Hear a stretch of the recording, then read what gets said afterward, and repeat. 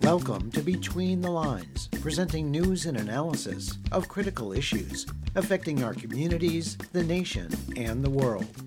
This week we present Stephen Zunes, professor of politics at the University of San Francisco, who examines the motives behind the November 27th assassination of Iran's top nuclear scientist and the consequences for President-elect Biden's pledge to improve U.S.-Iranian relations. Ronnie Cummins, International Director of the Organic Consumers Association, who talks about the intersection of organic and sustainable farming with movements for racial and economic justice.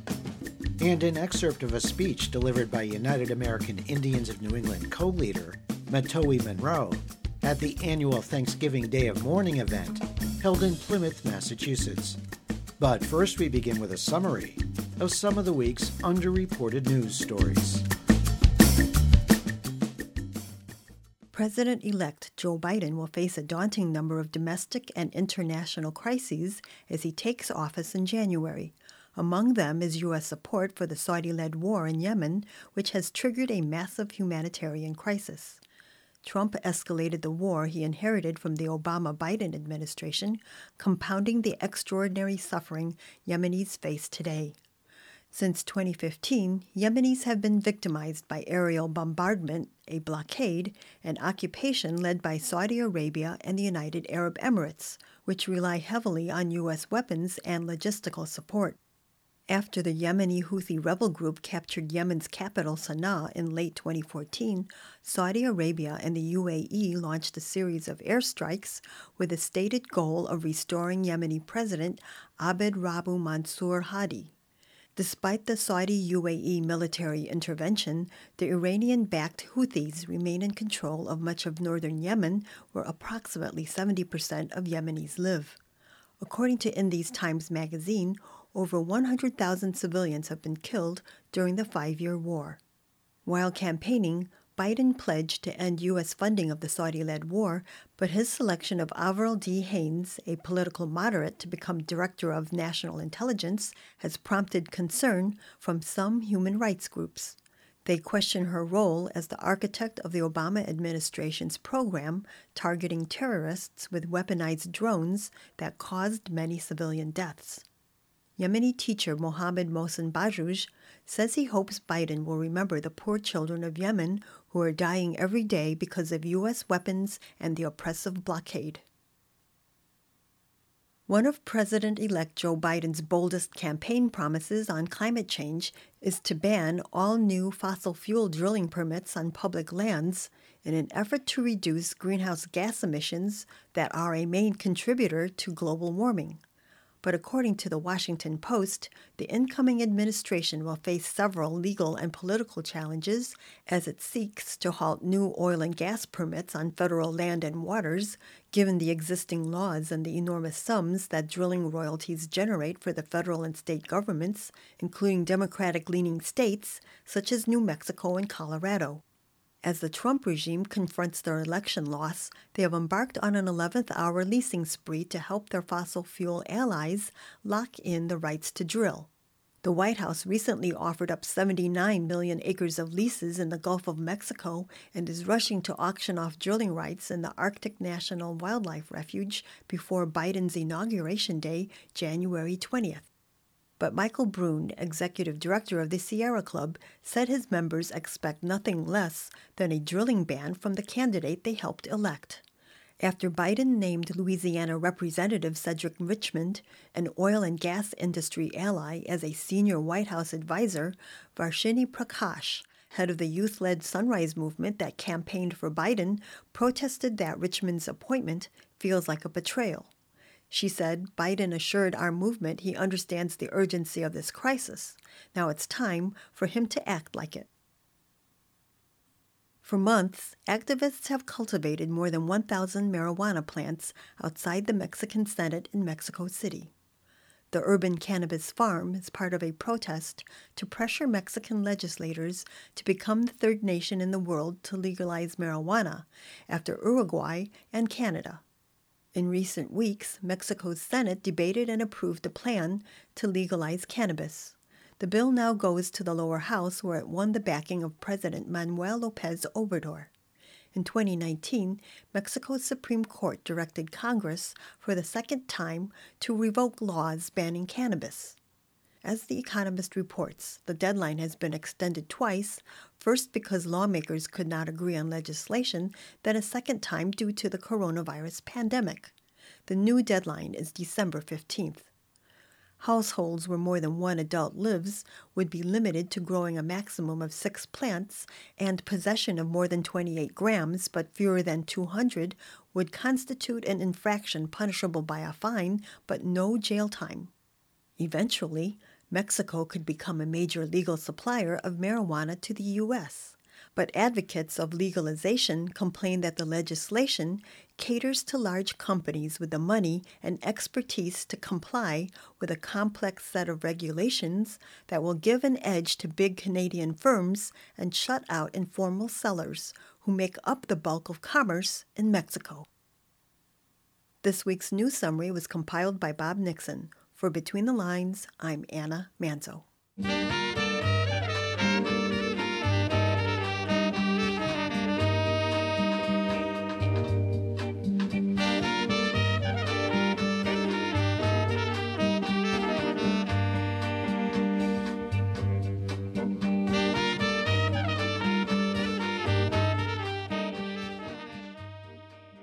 After Iran's top nuclear scientist was assassinated on November 27th, Iranian President Hassan Rouhani accused Israel of carrying out the murder and vowed retaliation at a time of his nation's choosing.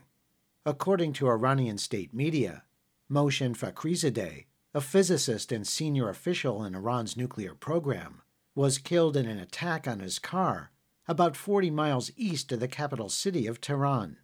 The scientist had long been a top target of the Mossad, Israel's intelligence service. The assassination, occurring just weeks before President-elect Joe Biden is sworn into office, is expected to complicate his pledge to repair relations with Iran and re-enter the 2015 international nuclear agreement that Donald Trump withdrew from in May 2018. The Israeli government of Benjamin Netanyahu strongly opposes Biden's plan to re-engage with Iran.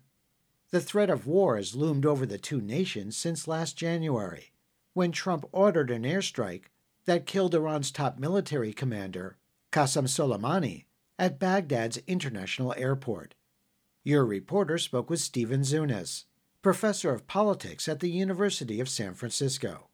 A specialist on U.S. Middle East policy, Professor Zunes examines the likely perpetrators of the assassination, their motive, and the consequences for the incoming Biden administration's stated goal of reducing tensions and improving relations with Tehran.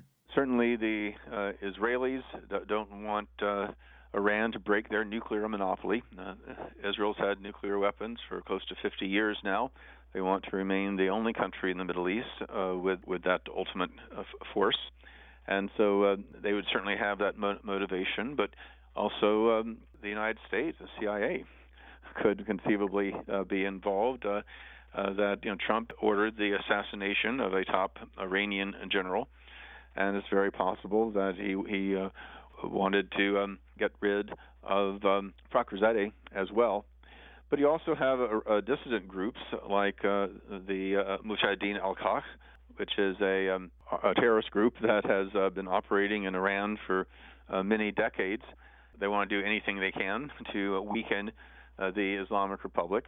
And it's also the fact that the CIA, the Israeli Mossad, and the Mujahideen have collaborated at times for various covert operations.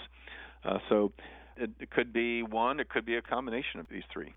There's been a lot of speculation that this scientist was assassinated in part to make any kind of U.S. reentry into the International Iran Nuclear Agreement that much more difficult.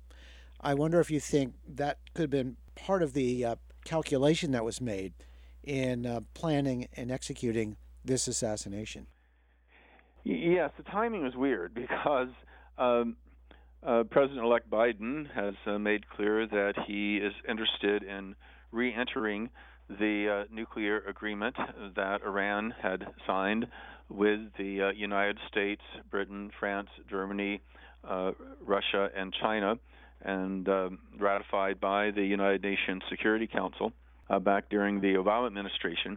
And in re-entering this, it would make it physically impossible for Iran to develop a nuclear weapon for the foreseeable future.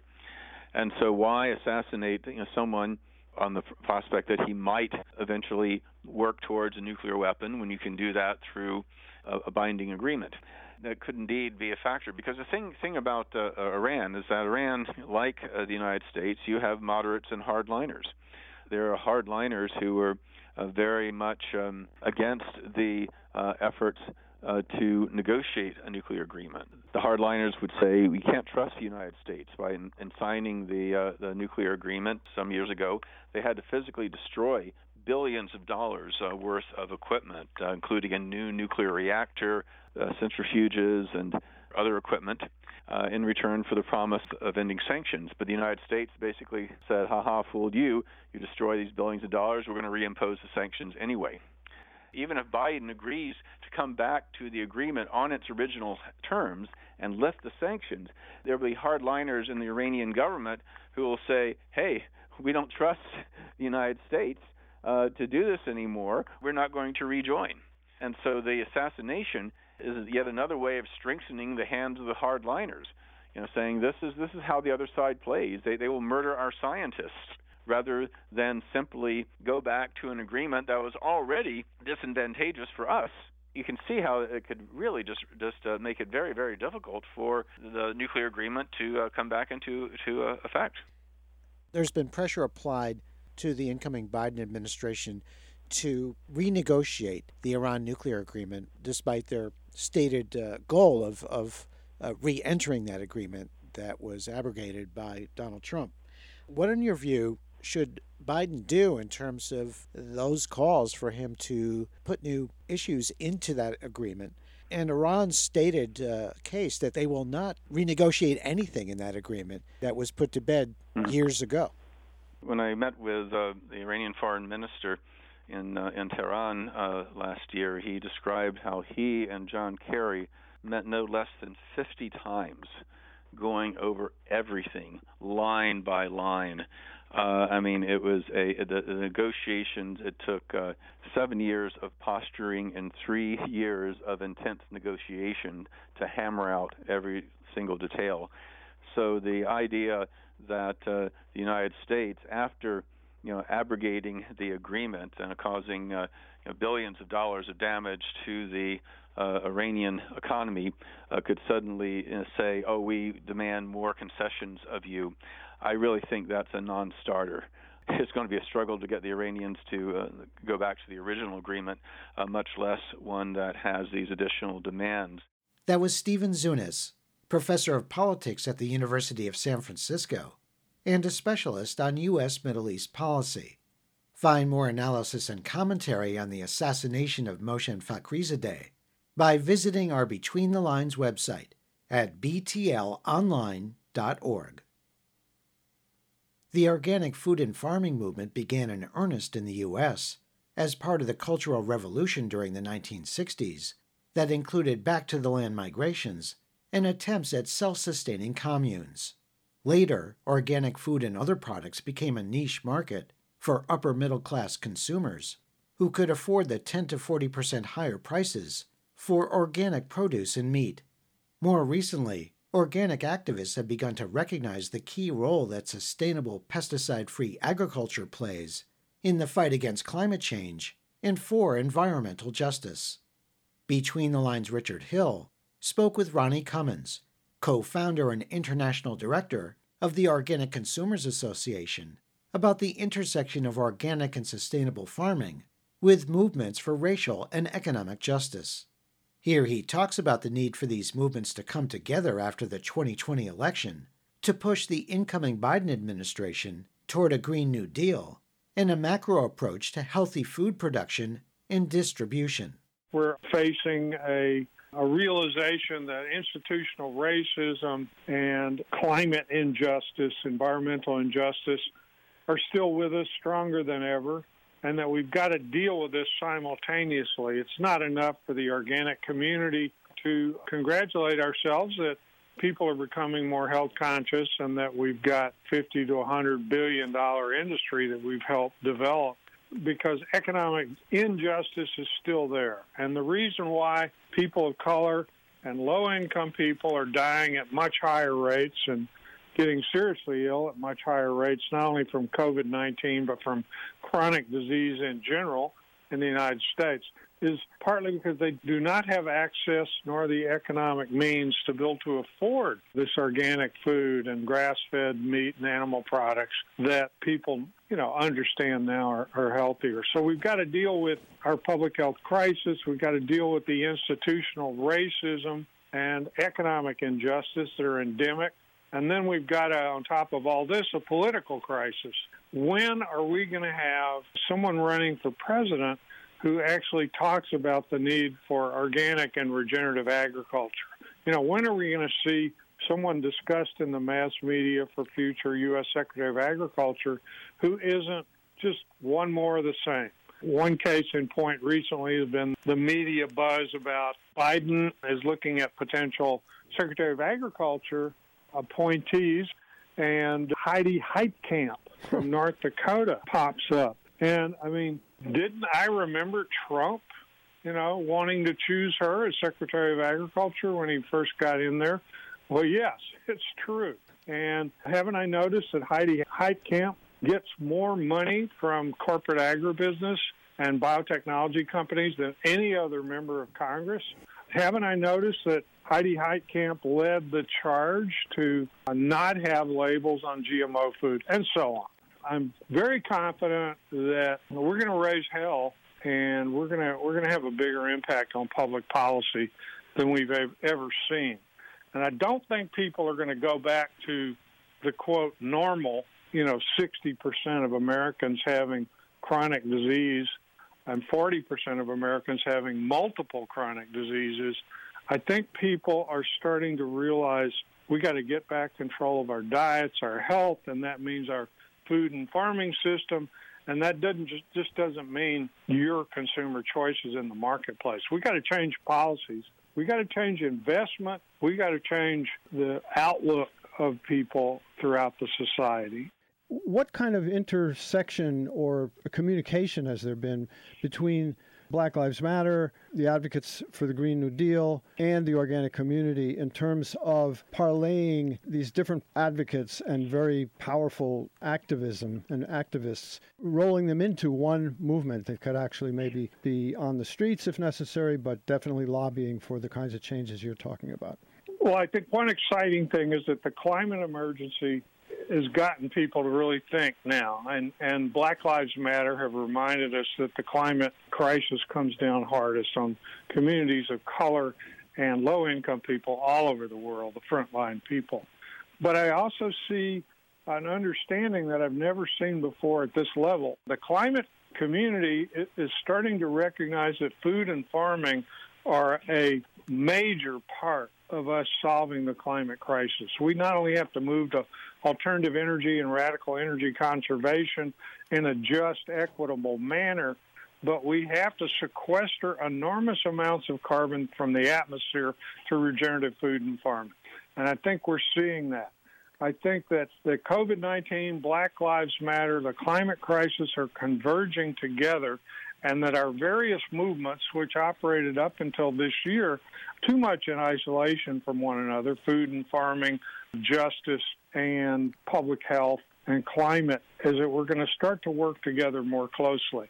And I think Biden and Harris are, even though they're talking vacuous talk, they sound exactly like other mainstream politicians, I do think they can be moved. We need to force these people in Washington to listen to the people, rural America people and urban America people, and get things right, because we're running out of time. That was Ronnie Cummins, co-founder and international director of the Organic Consumers Association. Learn more about the intersection between sustainable organic farming and racial and economic justice by visiting our Between the Lines website at btlonline.org.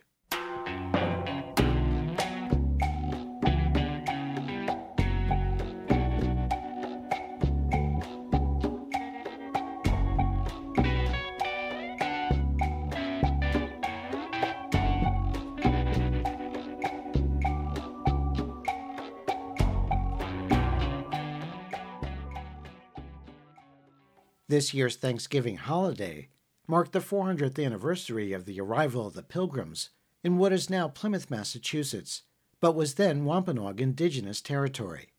The date also marks the 50th anniversary of the Day of Mourning, which began in 1970, but it's also the 51st consecutive commemoration. The event is held at 3 important sites in Plymouth to remember what Indigenous people have lost and what they're still fighting for. In 1970, Wampanoag tribal member Frank Wamsutta James was asked by the Commonwealth of Massachusetts to deliver a speech on Thanksgiving Day as a sign of brotherhood between whites and Native people on the 350th anniversary of the Pilgrims' Landing. But Wamsutta's speech was not acceptable to the white organizers of the event because he told the true story of the Thanksgiving encounter. So instead he gave his speech on Coles Hill, where a statue of Wampanoag leader Massasoit stands overlooking the harbor, and where a replica of the Mayflower and the much diminished Plymouth Rock are located. Due to the coronavirus pandemic, the turnout was somewhat smaller this year, but the event was live-streamed for the first time, so many more people could attend remotely. Between the Lines' Melinda Tuhus recorded the speeches, including that of United American Indians of New England co-leader Matowin Munro. The following segment is the first and last part of Munro's Day of Mourning speech. Here we are, deep in the heartland of colonialism. Here we are, at a place where a great dying occurred, overlooking a harbor where Wampanoag, Nipmuc, Massachusetts, and other Indigenous captives were shipped off as slaves. Let's take a moment to think about those who are no longer with us. Our elders leave us, and they take so much knowledge with them when they do. It makes us feel lonely to be without them. But we also feel our ancestors here beside us, holding us up today. We pray for those who cannot be here with us today, for all of the people in communities hit hard by COVID, especially Indigenous and Black and Latinx communities with much higher rates of hospitalizations and deaths. We think of all the Indigenous people throughout this hemisphere who are being swept away by this horrible disease, from British Columbia to Dineta to Brazil. As of yesterday, the hard-hit Navajo Nation has had more than 15,000 positive cases and 638 deaths. Many other communities are suffering tremendously. Our people all too often lack basic resources, clean water for washing, decent health care, and other things that would help to reduce the amount of sickness and death. But Indigenous people are largely trapped under governments that do not care about our future and fail to take the necessary steps to make sure we are all protected. When Native nations ask for government help, they may be sent body bags instead of much needed supplies, or the bureaucrats want to fight over sending relief money to tribes. To the settler governments, the saying, "The only good Indian is a dead Indian," seems to remain true to this day. We think today of the many people and allies who are unable to be here with us. The epidemic of missing and murdered Indigenous women, girls, and Two-Spirits continues. Yesterday brought devastating news about a local missing Mashpee Wampanoag teen, Jalasia Finkley, whose body was believed to have been found in Florida. And today we offer our deepest condolences to her family and her community. We acknowledge the many struggles that all of you have carried here today, from the many efforts to stop pipelines and the Weymouth compressor station, to the ongoing work to free Puerto Rico, to the attempted desecration of sacred Mauna Kea by scientists who lack respect for indigenous sacred places, to occupied Palestine, and we say loudly, here and now and forever, Black Lives Matter.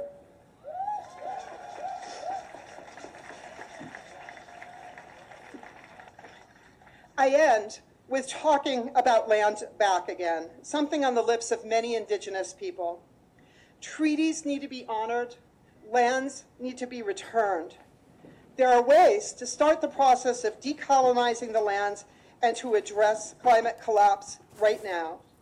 First, ensure that no projects can go through any Indigenous nation's land without free, prior, and informed consent.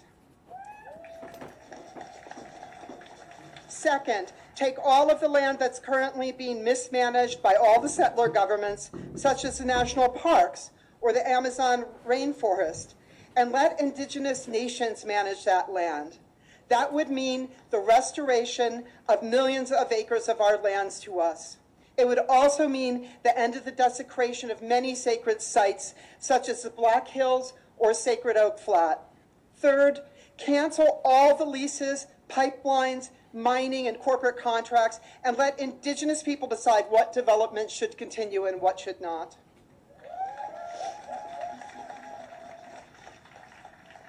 I don't want anyone who hears this to feel like you should give up, despite how hard 2020 has been. We can fight together for climate justice. We can take care of each other and do our best to mask up and reduce the spread of this plague. We can end settler colonialism. We can reclaim our lands. We are not vanishing. We are not conquered. We are as strong as ever. That was Matowin Munro, co-leader of United American Indians of New England, speaking at the annual Day of Mourning event held in Plymouth, Massachusetts. Learn more about the Day of Mourning and read a message from U.S. political prisoner Leonard Peltier by visiting our Between the Lines website at btlonline.org.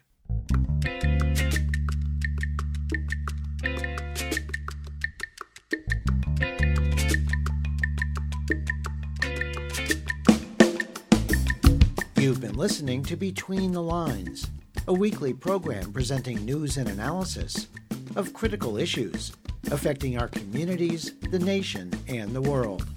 Between the Lines is produced and distributed by Squeaky Wheel Productions. If you have suggestions for topics and guests, please contact Between the Lines through our website at btlonline.org, where you can hear our current and archive programs in MP3 and streaming audio, and support our show. There you can also subscribe to free weekly podcasts, program summaries, and interview transcripts. Follow us on Facebook at Between the Lines Radio News Magazine and on Twitter at BTL Radio News. Thanks for listening on Global Community Radio in Geneva, New York, WEFT in Champaign, Illinois, KMUD in Garberville, California, dozens of other community radio stations across the U.S. and abroad, and wherever you get your favorite podcasts. Our theme music was written by Richard Hill and performed by Mikata. This week's program was produced by Susan Bramhall, Mary Hunt, Anna Manzo, Bob Nixon, Melinda Tuhus, and Jeff Yates. For Between the Lines, I'm Scott Harris.